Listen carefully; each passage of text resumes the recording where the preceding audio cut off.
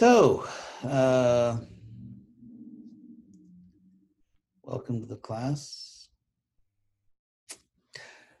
Today's class is going to examine typical arguments in favor of abortion or legal abortion. I want to emphasize that for almost all of this class, I am not going to give religious arguments. There is a very heavy statement actually in the Bhagavatam about abortion, which I'll give at the end. But I'm not going to argue on the basis of revealed scriptures or the statements of religious authorities. I'm going to examine the common arguments for abortion in a philosophical sense. And I'm going to ask the question, are these arguments philosophically sound? Just from the point of view of logic and philosophy, I don't think they are, but you can judge for yourself. So,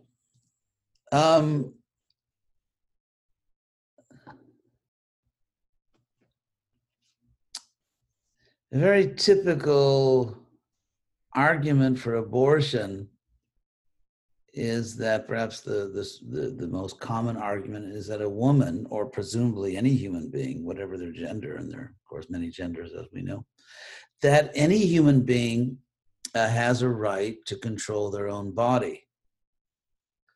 So let's look at that idea, that a person has a right to control their body.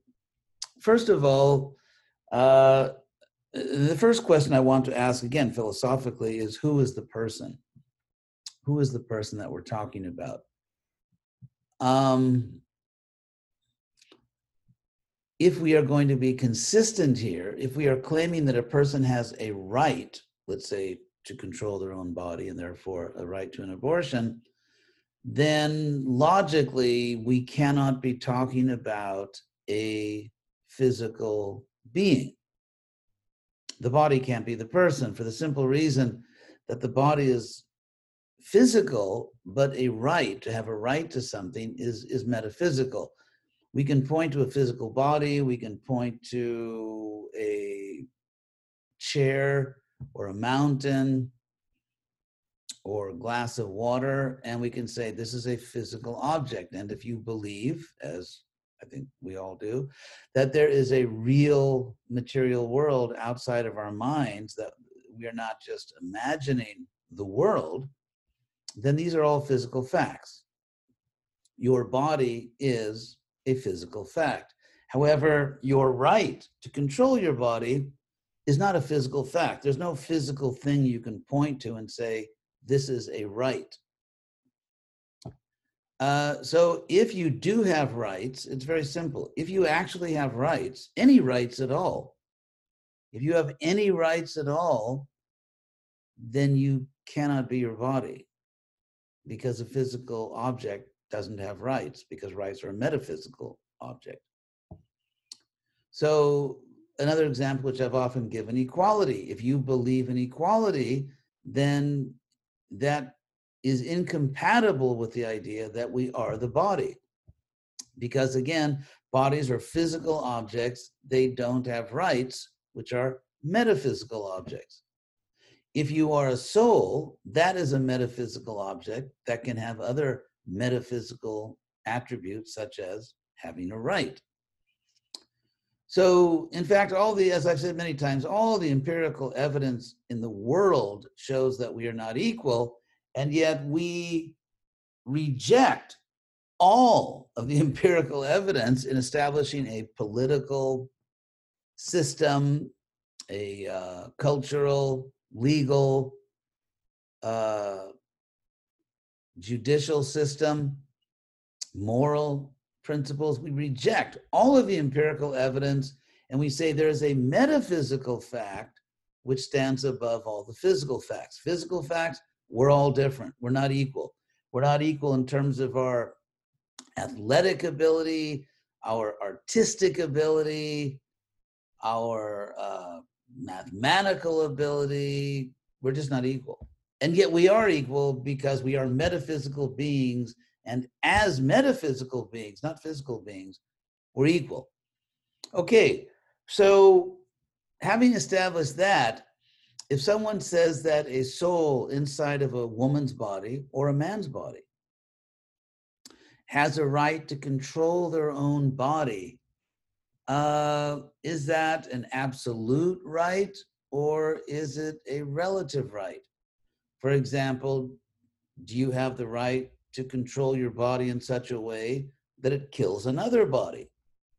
I mean, I hope you would say no.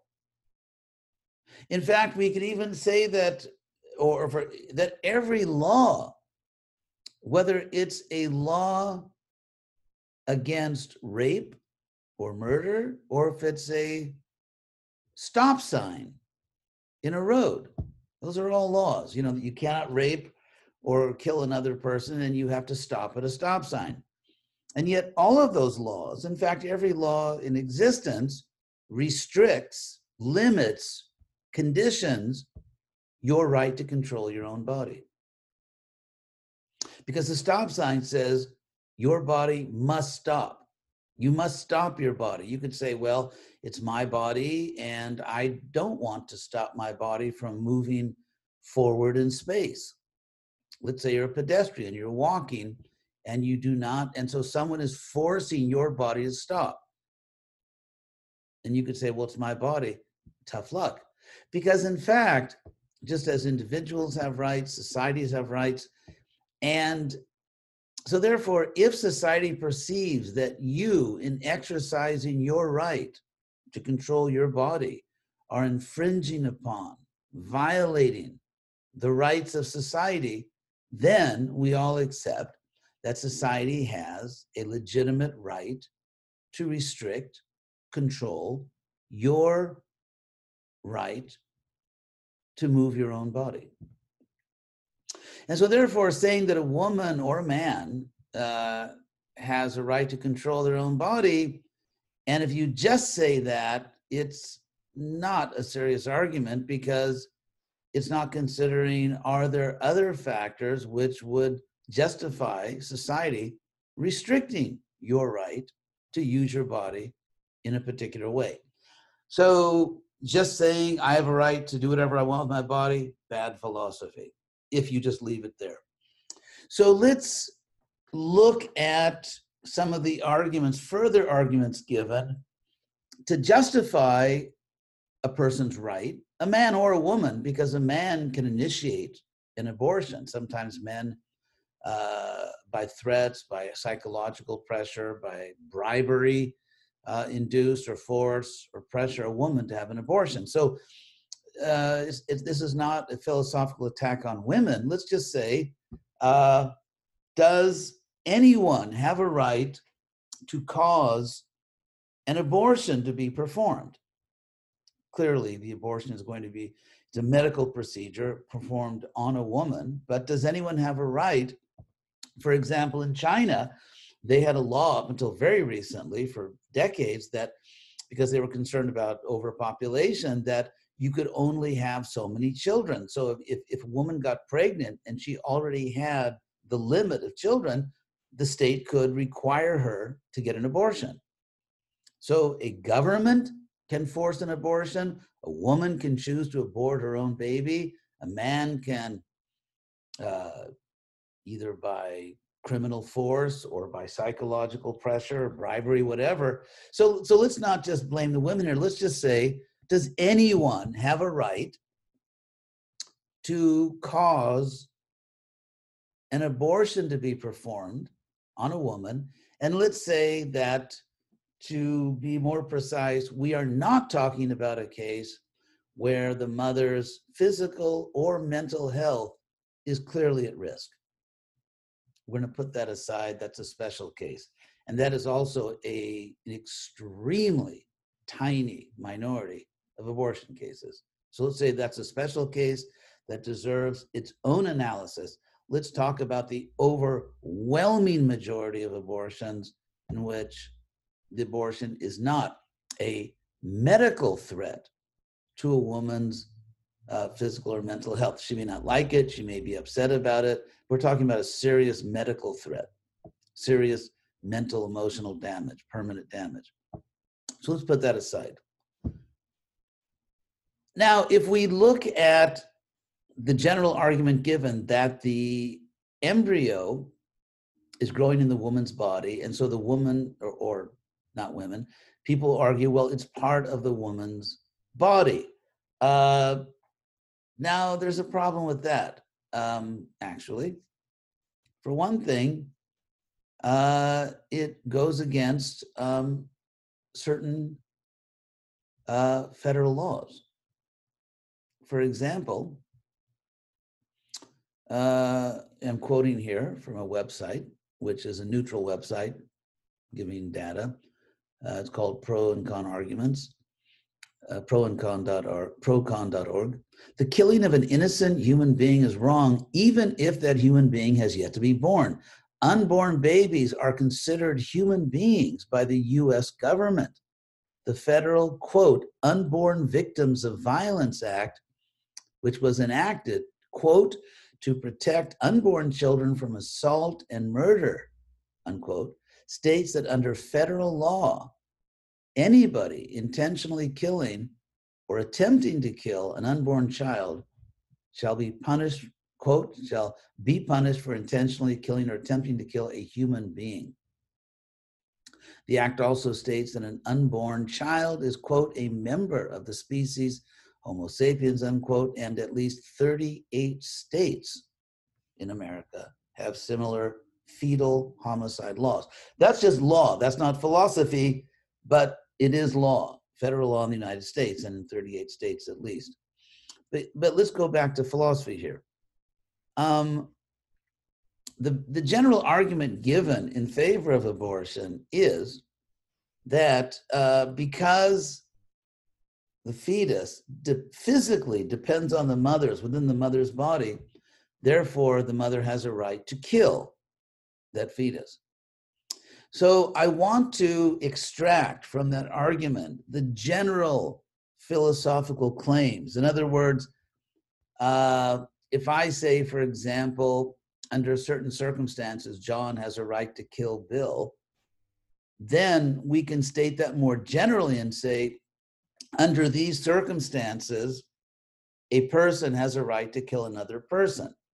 So let's talk about that. What is this argument actually saying? It's saying that if a person, let's call that person A, if that person A is physically dependent on another person B, and the exact nature of the physical dependence, we'll get to, but in more general terms, if A is physically dependent on B, B has a right to kill A.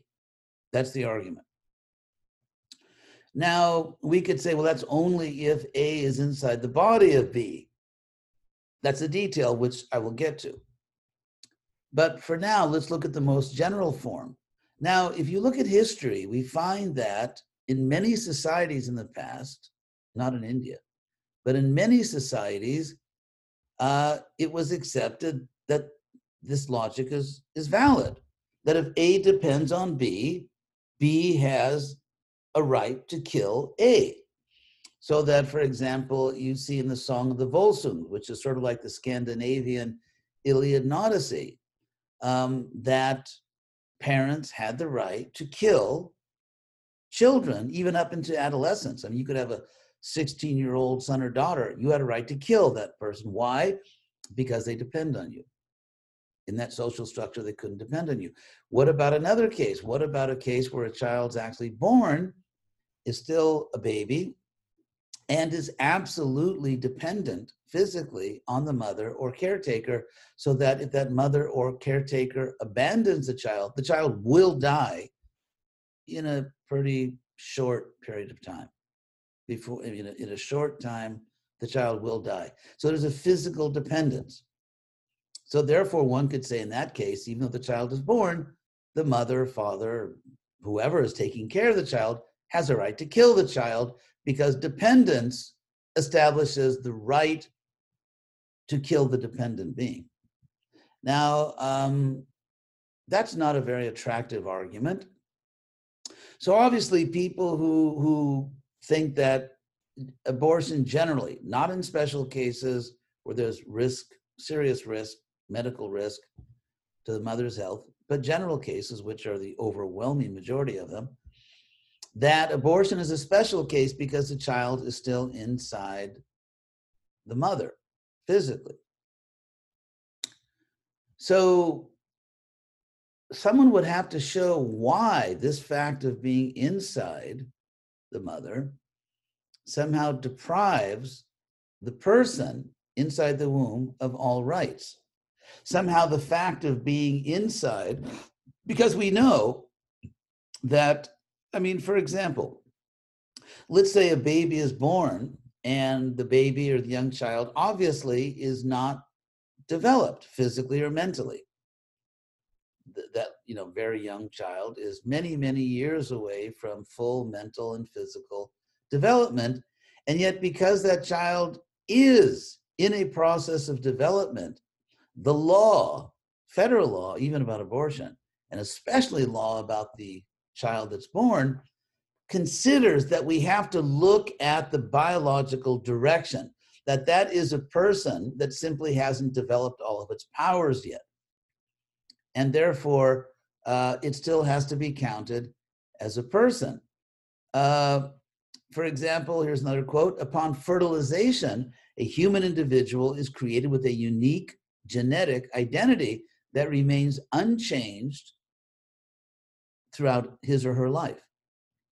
So genetically, you are a complete person at conception. You are genetically complete. You are all you are ever going to be in terms of your body. So anyway, the other thing, let me get back to my main argument here. So let's say by analogy, let's give an analogy that you are, let's say, in your house, and your home is your castle. You are in your house and someone comes to visit you.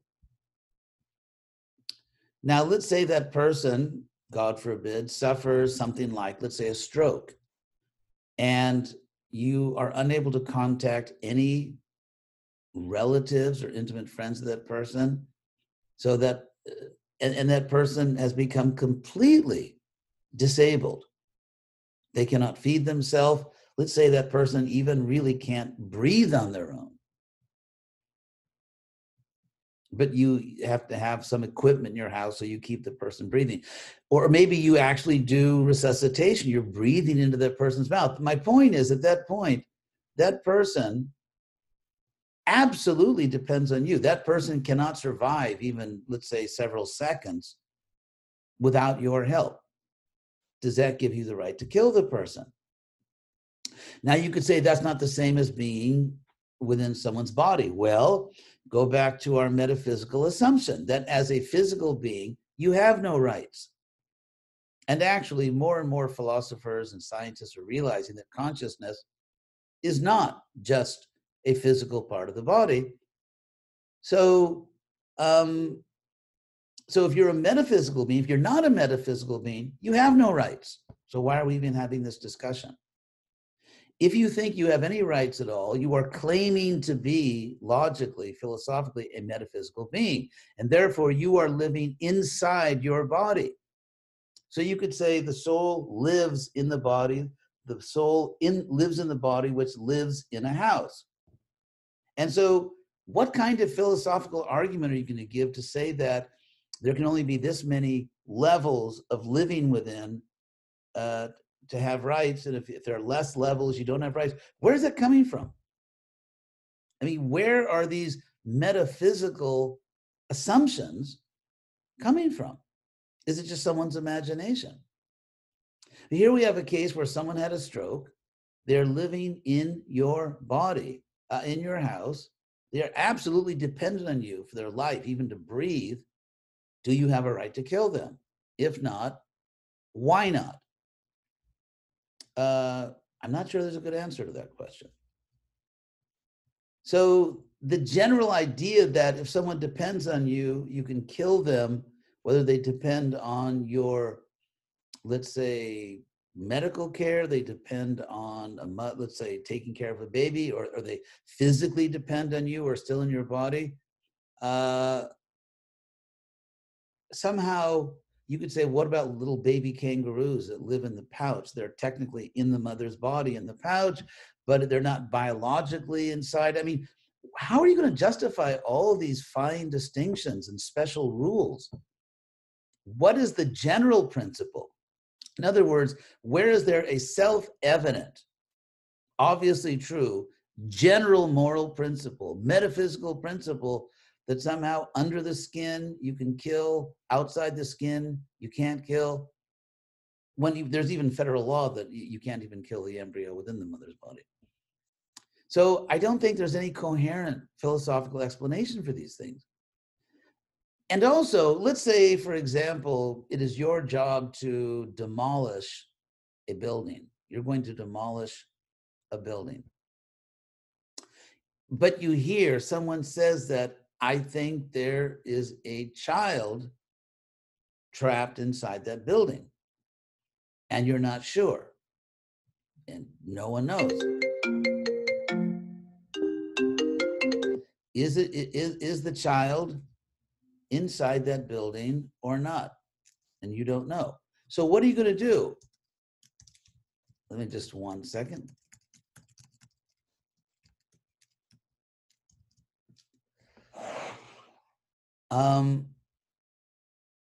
What are you going to do? Are you going to say, okay, we don't know if the child's in the building or not, so let's destroy the building?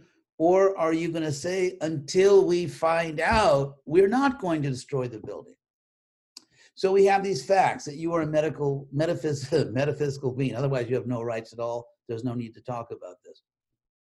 It's just like, for example, let's say someone kidnaps another person, enslaves another person, and has complete power. Now, as a physical fact, as an empirical fact, say the kidnapper owns the other person's body. That is a fact. Has complete control over that other person's body. They can do whatever they want with that body, that living body, that person. That's a physical fact. Now, morally, you can say that the kidnapper has no right. That is disgusting. It is evil. And let's say that's all true. But what you're saying, if you say that the kidnapper or the slaveholder has no right to do that, you are saying the physical fact doesn't matter. The metaphysical fact matters. That the physical fact is not what should be. What should be is not the physical fact, the metaphysical fact that everyone has a right to live free of slavery, or that no one has a right to kidnap anyone. You're claiming that the physical fact doesn't matter. So when it comes to abortion, and you say that, let's say someone says that the embryo is inside the mother's body, that's a physical fact. We all know that. Why in that case is the physical fact enough to determine the metaphysical fact? In the real world, let's say someone kidnaps someone else and actually is controlling their body. We say that doesn't matter. That is a crime. It is abuse. And you cannot derive a moral principle from the physical fact. In other words, you can't say because of the physical fact that this person has enslaved that person's body, therefore, the moral principle follows that the person has a right to enslave them.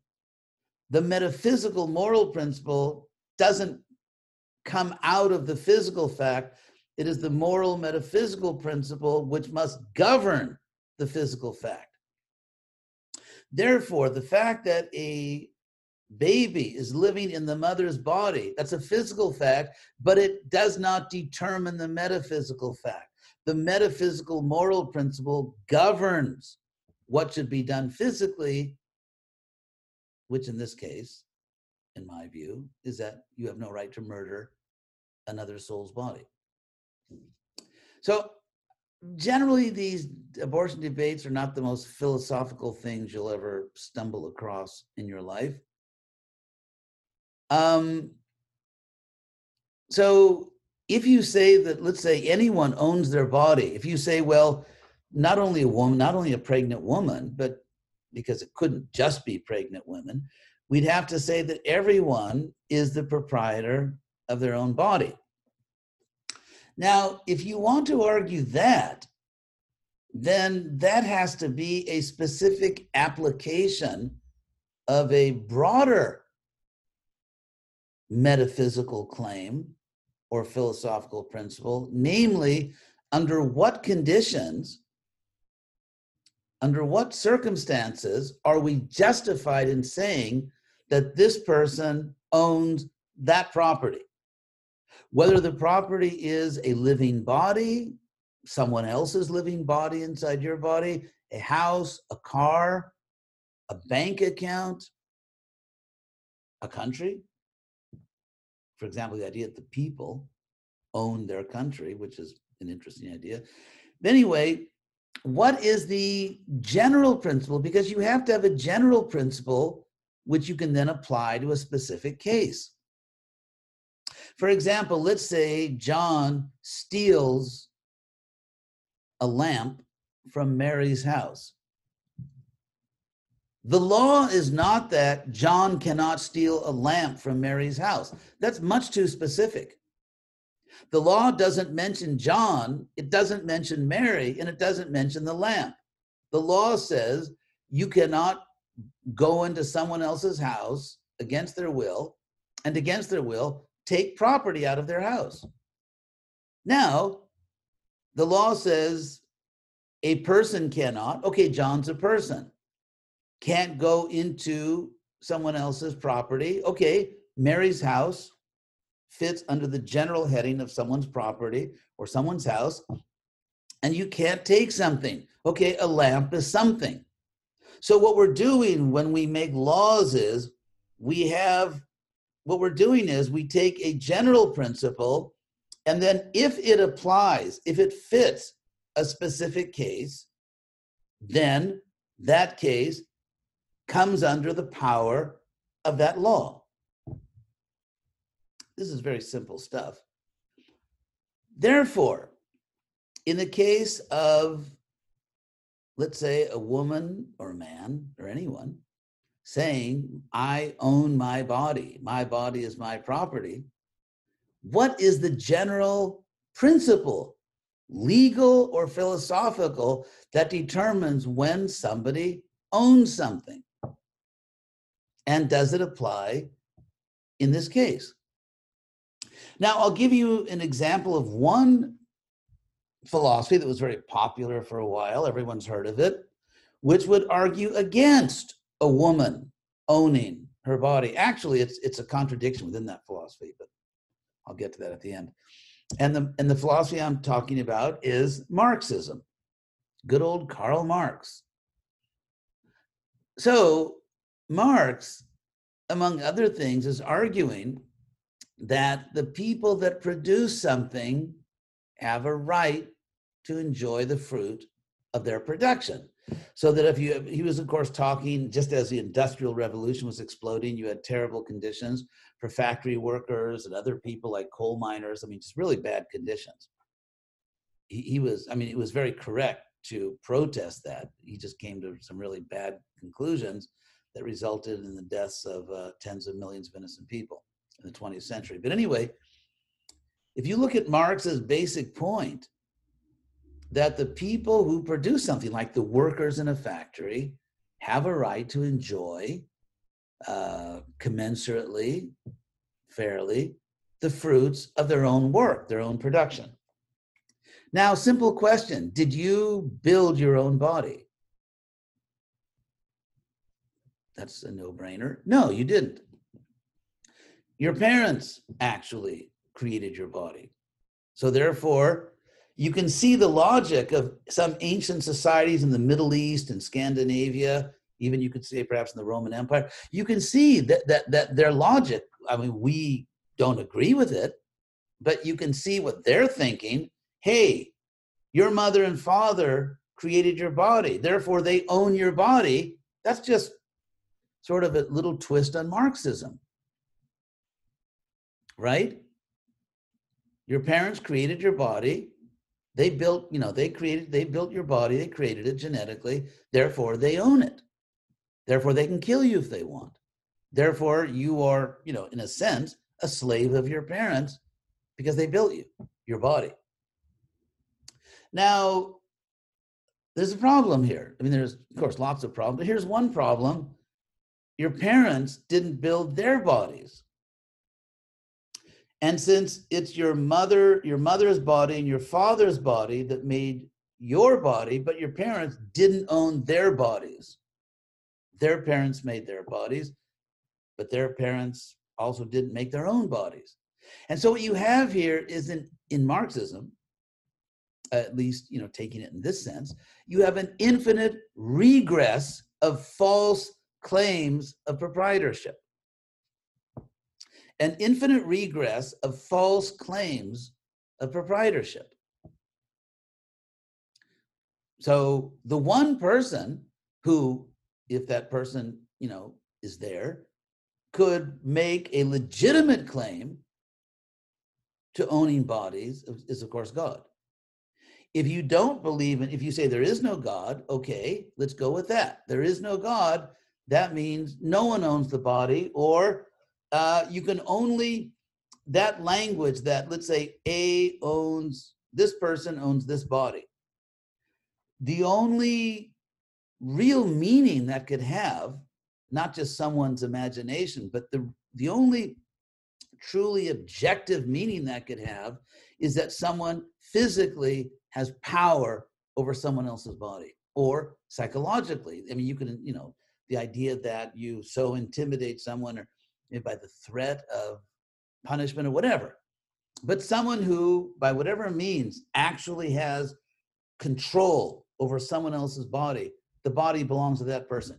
If you have control of your own body, you can fight off everybody else that wants to get at your body, then you own your body.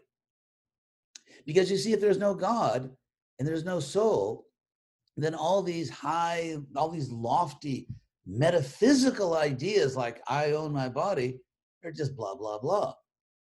It doesn't mean anything. You're just saying something.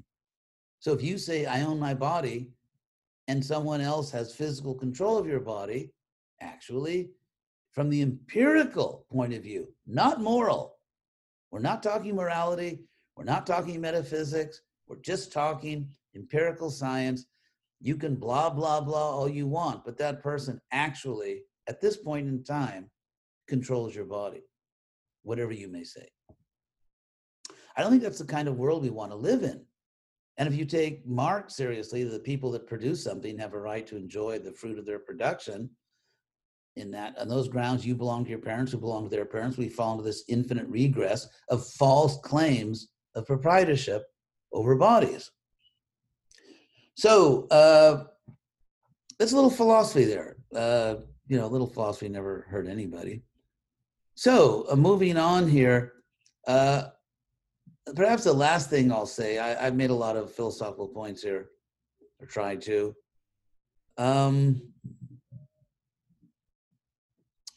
Other limitations on your body. If you do something, let's say anything, like you sneeze, or you walk down the street, or you eat an apple, whatever. If you do something with your body, because in this world we do things with our bodies, and even you could talk about mental activities which have some neurological dependence. I'm not saying that your brain creates consciousness, but it conducts it. So at this point, most people need a brain to think clearly. So,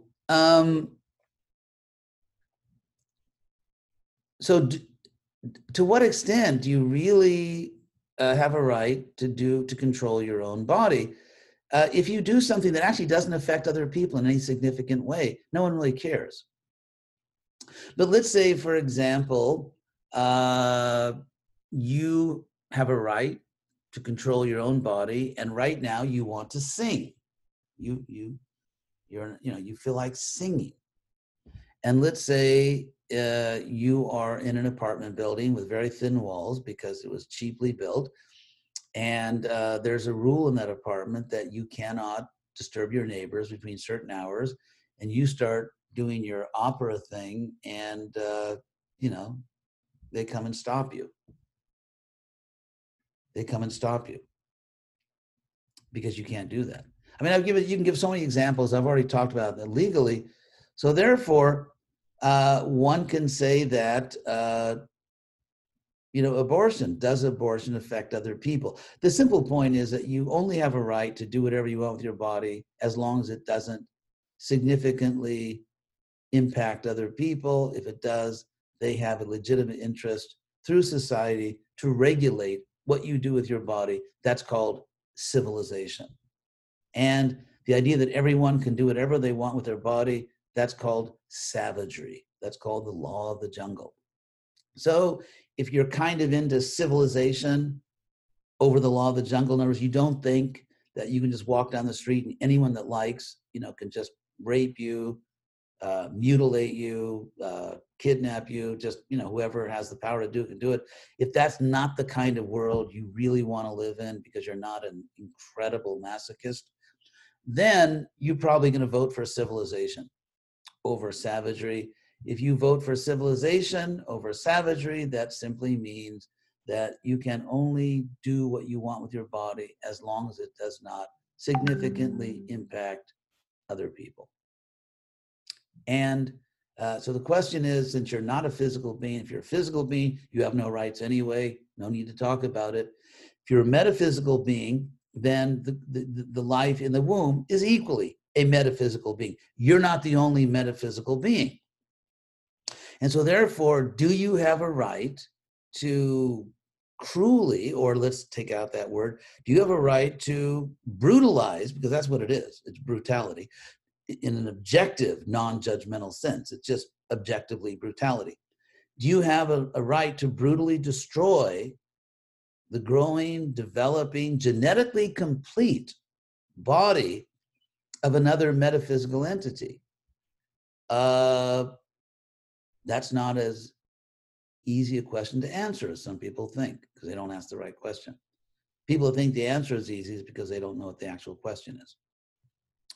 So anyway, those are some of the points. Last point I'll make very quickly is that abortion should be legal because in the past, women suffered and even died because of illegal abortions. We don't want anyone, dying in that way. However, here's the simple fact of life. It may sound a little harsh, but in fact, it's true. And that is, in general, crime is dangerous. If you break into people's homes to rob them, there's a serious possibility you will get yourself shot and, killed. That's a serious possibility. That's why generally house break-ins don't happen during the day when all the neighbors are out having a party on the street. That's why it's done at night. So if you decide that that's kind of your natural vocation, you want to break into other people's houses and steal from them, then your life expectancy will go down a bit. Because the average lifespan of people that do that is lower than people that don't do it. So crime is dangerous. So if a society feels it is justified to criminalize the murder of an innocent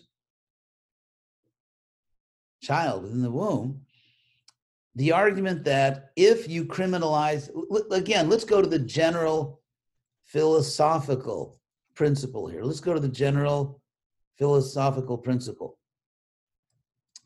that the argument is, in general terms, that if society criminalizes certain behavior, and as a result of that, people who act in that criminal way, according to the laws of that society, people who perform that criminal act sometimes suffer consequences. Therefore, we should decriminalize the act. The act should not be a crime. For example, you could say when people try to commit rape, sometimes they end up getting themselves killed, or a woman may have a gun, which would be kind of like a nice thing.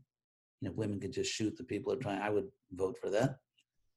Shoot the rapist. But anyway, that's another topic. So let's say someone is trying to rape a woman or do something bad, and they get themselves injured or killed in the act of doing that, which happens. Therefore, is the conclusion we need to decriminalize rape. So this, obviously not.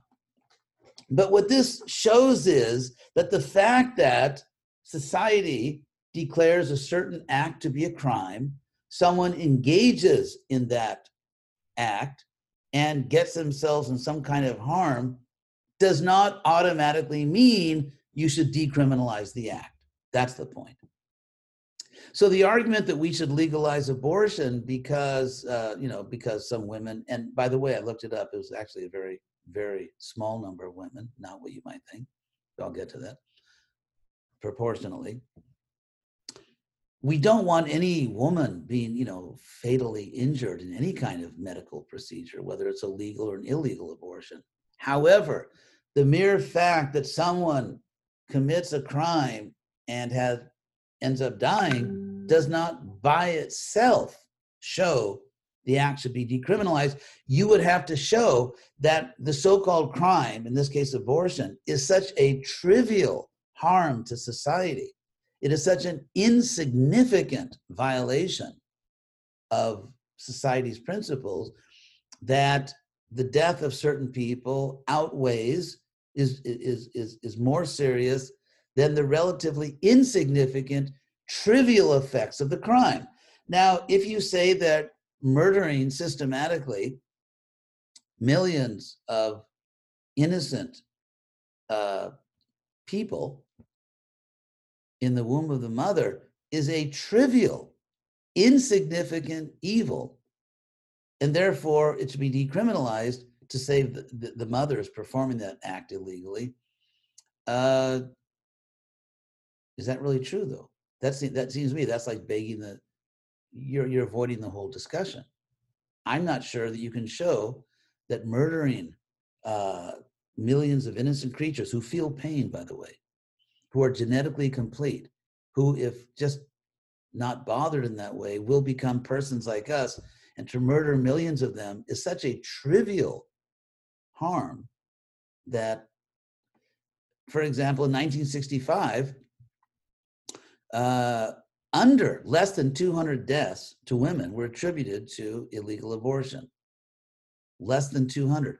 That's 200 out of, they say, perhaps 900,000 illegal abortions. So that means when abortions were illegal, the number of women who died, which we regret, in illegal abortions was one in 4,500.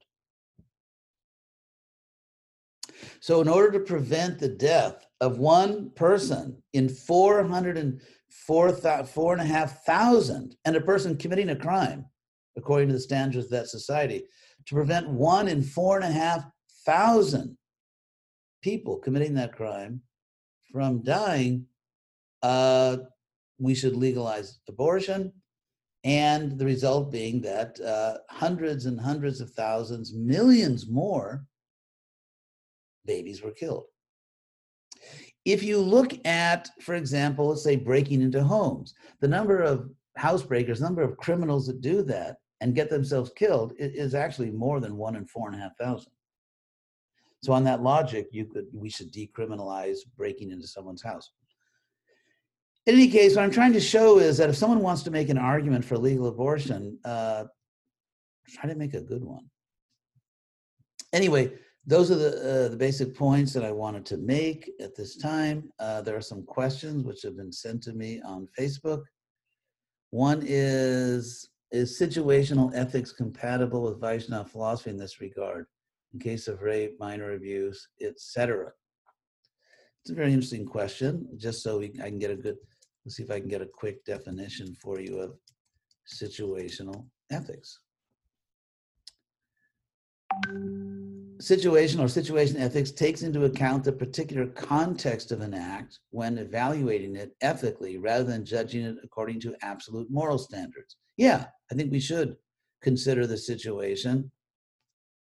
Let's say if there is going to be significant harm to the mother, significant harm, which I wouldn't include like, I'd rather spend my money on other things, not raising a child.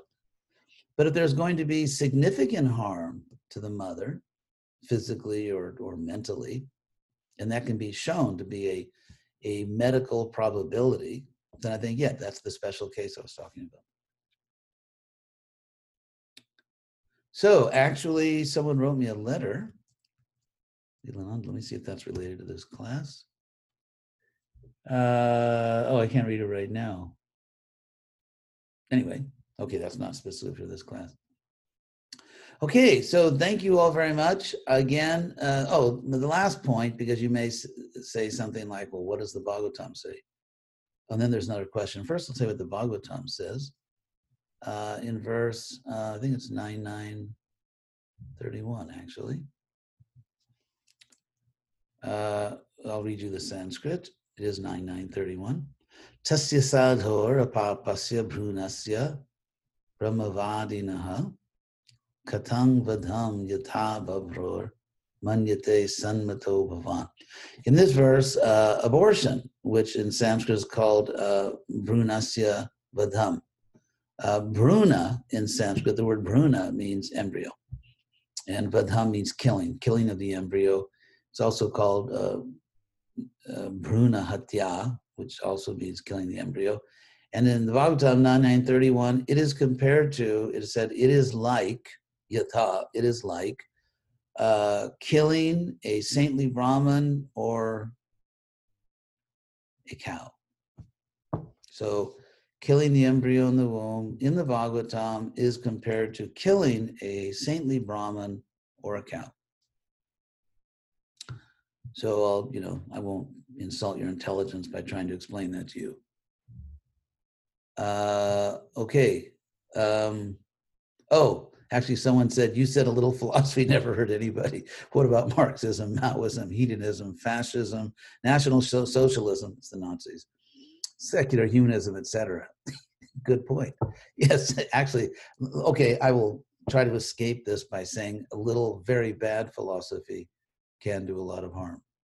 But a little reasonable philosophy, I would say, doesn't. And I have to admit, I consider myself reasonable. You may not agree, but anyway, we all have our prejudices. So there's one more question.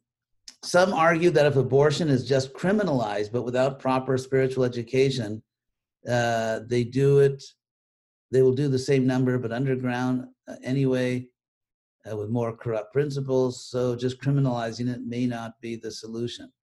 That's actually a good point. That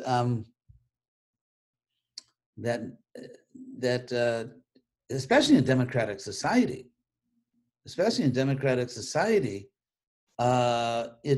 you can't really, let's say, you can't successfully just criminalize an activity which huge numbers of people will do anyway. And so I would say, as a legal historical principle, it's true. If you get a significant, let's say you get enough people, which would have to be, I would say, a strong majority. If you get enough people in a democratic society, obviously in other forms of government, there are other dynamics going on. But in a democratic society, if you don't have let's say, a sufficient number of people that believe in the law, the society itself will basically subvert and neutralize the law, render the law ineffective. So yeah, I think that's a valid point.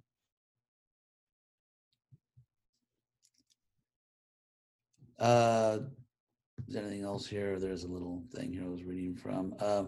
There are serious medical studies done in respectable medical journals showing that there are significant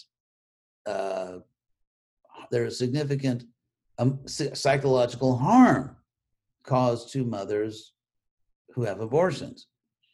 For example, for one thing, even physically, that the more women have abortions, the more they are likely, what was this thing? Sorry, reading the wrong thing. I want to, because I do want to. Okay, here's abortions cause psychological damage, peer-reviewed. I won't keep reading peer-reviewed. These are all respected medical journals in Scandinavia. Young adult women who undergo abortion may be at increased risk for subsequent depression. Another serious article, it leads to significantly higher rates of anxiety in women. Women have abortion. Women who have abortions are 154% more likely. That's like a lot. 154% more likely to commit suicide than women that did not have abortions. Here's another British Medical Journal report. Women who had abortions were three times more likely to commit suicide. 3 times more likely to commit suicide.